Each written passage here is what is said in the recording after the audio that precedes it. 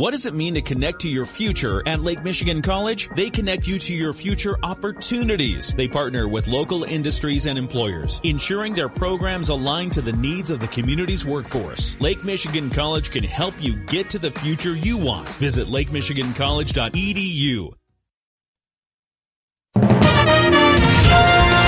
WSJM News Now. This is the 5 o'clock news block on News Talk Sports 94.9 WSJM. Brought to you by Special Light in Decatur and Benton Harbor. There's a good chance you've walked through a Special Light door when you go to a local restaurant, school, store, or plant.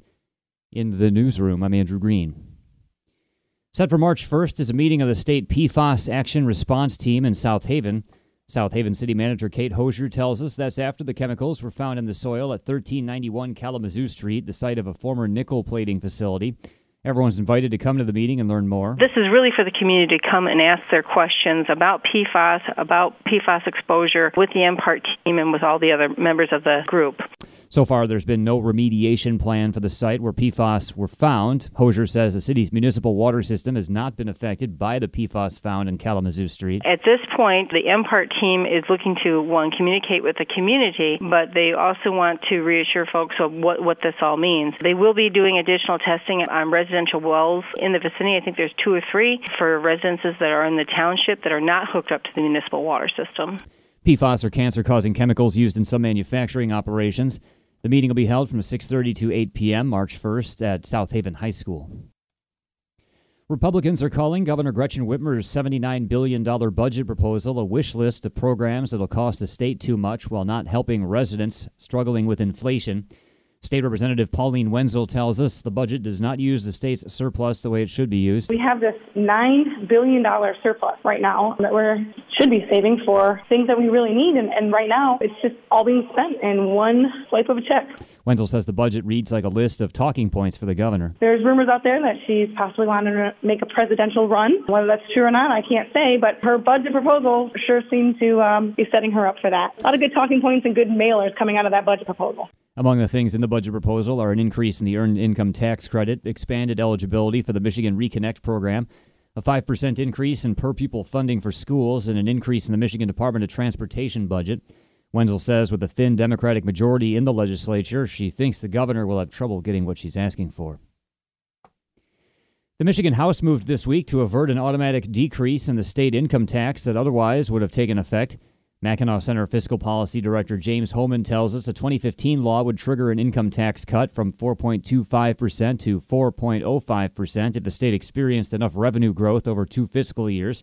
However, House Democrats have acted to avoid that with a spending bill. The fiscal year ended over 4 months ago right now. It's just a matter of when the state is going to publish its financial reports. And some lawmakers want the state to backdate a number of transactions, in particular in this bill, the $180 checks that they would like to write out to each household. They want to backdate that to the previous fiscal year to avoid that tax trigger. Homan says that would essentially give up the income tax cut in exchange for the $180 checks. However, he also notes for the checks to happen, the Senate would have to approve the move with immediate effect. With a slim Democratic majority in the state Senate, that appears unlikely. However, Homan says he's not familiar enough with the current class of lawmakers to be sure of what they'll do.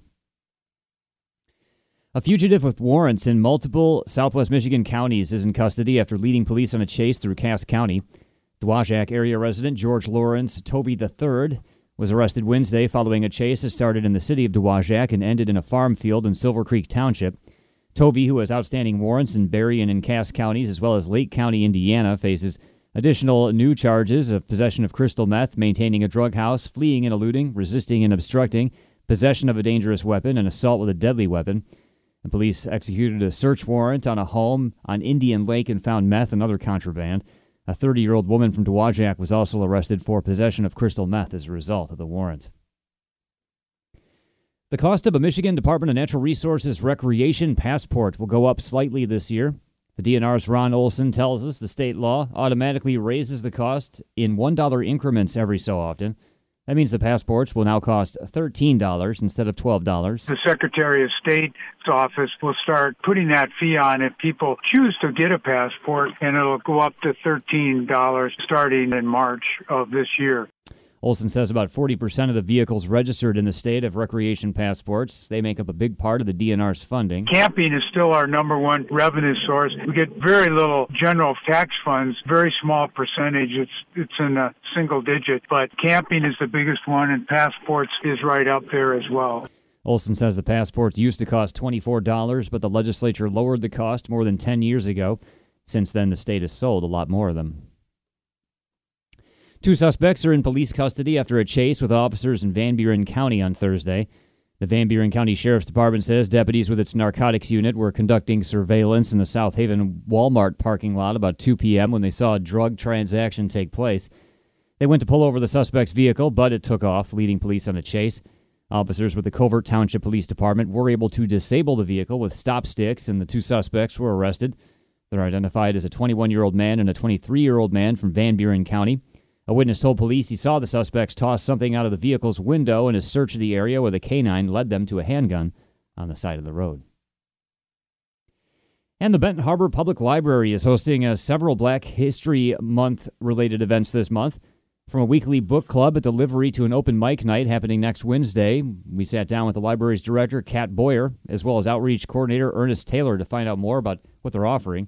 Here's Ernest on the book club. Anything that has someone of any kind of melanated skin color, that is the main protagonist, the driving force, the story is told from that perspective, anything that revolves around that, since, it's about Black history as a whole. If you have that as something you read, something you're interested in, bring it to the table, let's discuss it.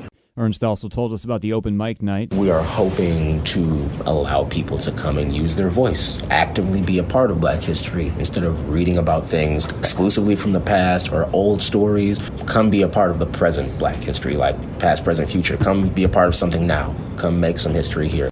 There will also be 2 Black History movie nights this Saturday and February 25th. Kat tells us they've also modified the weekly story time to include Black history themes and games. For more information, you can check out our story at WSJM.com. WSJM News Now continues with your Bloomberg Report.